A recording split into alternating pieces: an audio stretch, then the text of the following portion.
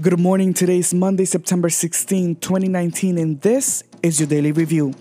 President Trump called on Supreme Court Justice Brett Kavanaugh to start suing people after New York Times reporters resurfaced a sexual misconduct claim against him during his 2018 confirmation hearings. The allegations were made by Yale classmate Deborah Ramirez and are the focus of an upcoming book, which also includes an accusation made by a male classmate who claims he saw Kavanaugh expose himself at a dorm party. The story prompted 2020 Democratic candidates Julian Castro, Elizabeth Warren, Beto O'Rourke, and Kamala Harris to demand that Kavanaugh be impeached. Saudi Arabia is hoping to restore one-third of its oil production by the end of today after a series of drone strikes on two key oil fields disrupted about half of its usual production, which makes up roughly 5% of the daily global oil supply.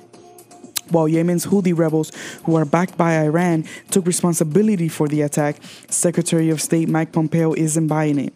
He pointed to Iran itself, saying there is no evidence the attacks came from Yemen. Experts say U.S. consumers may end up paying 25 cents more per gallon, depending on how quickly Saudi officials are able to restore oil production. New York Governor Andrew Cuomo is joining the crackdown on vaping by banning the sale of popular flavored e-cigarettes like cotton candy and bubblegum. The move follows a surge in vaping-related illnesses and deaths. Michigan has already issued a similar ban. The governor said, "Vaping is dangerous, period. No one can say long-term use of vaping when you're inhaling steam and chemicals deep into your lungs is healthy."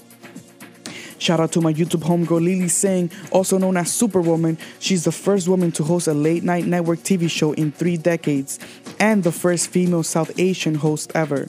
Catch the first episode tonight on the show's YouTube channel at 10 p.m. Eastern or later on NBC at 1:35 a.m.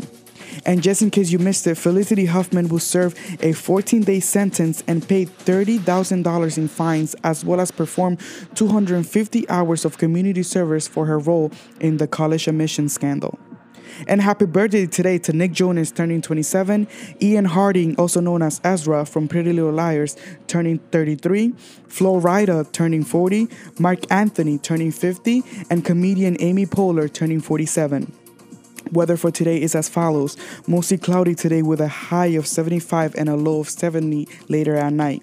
Humidity is at 66% with a 10% chance of rain.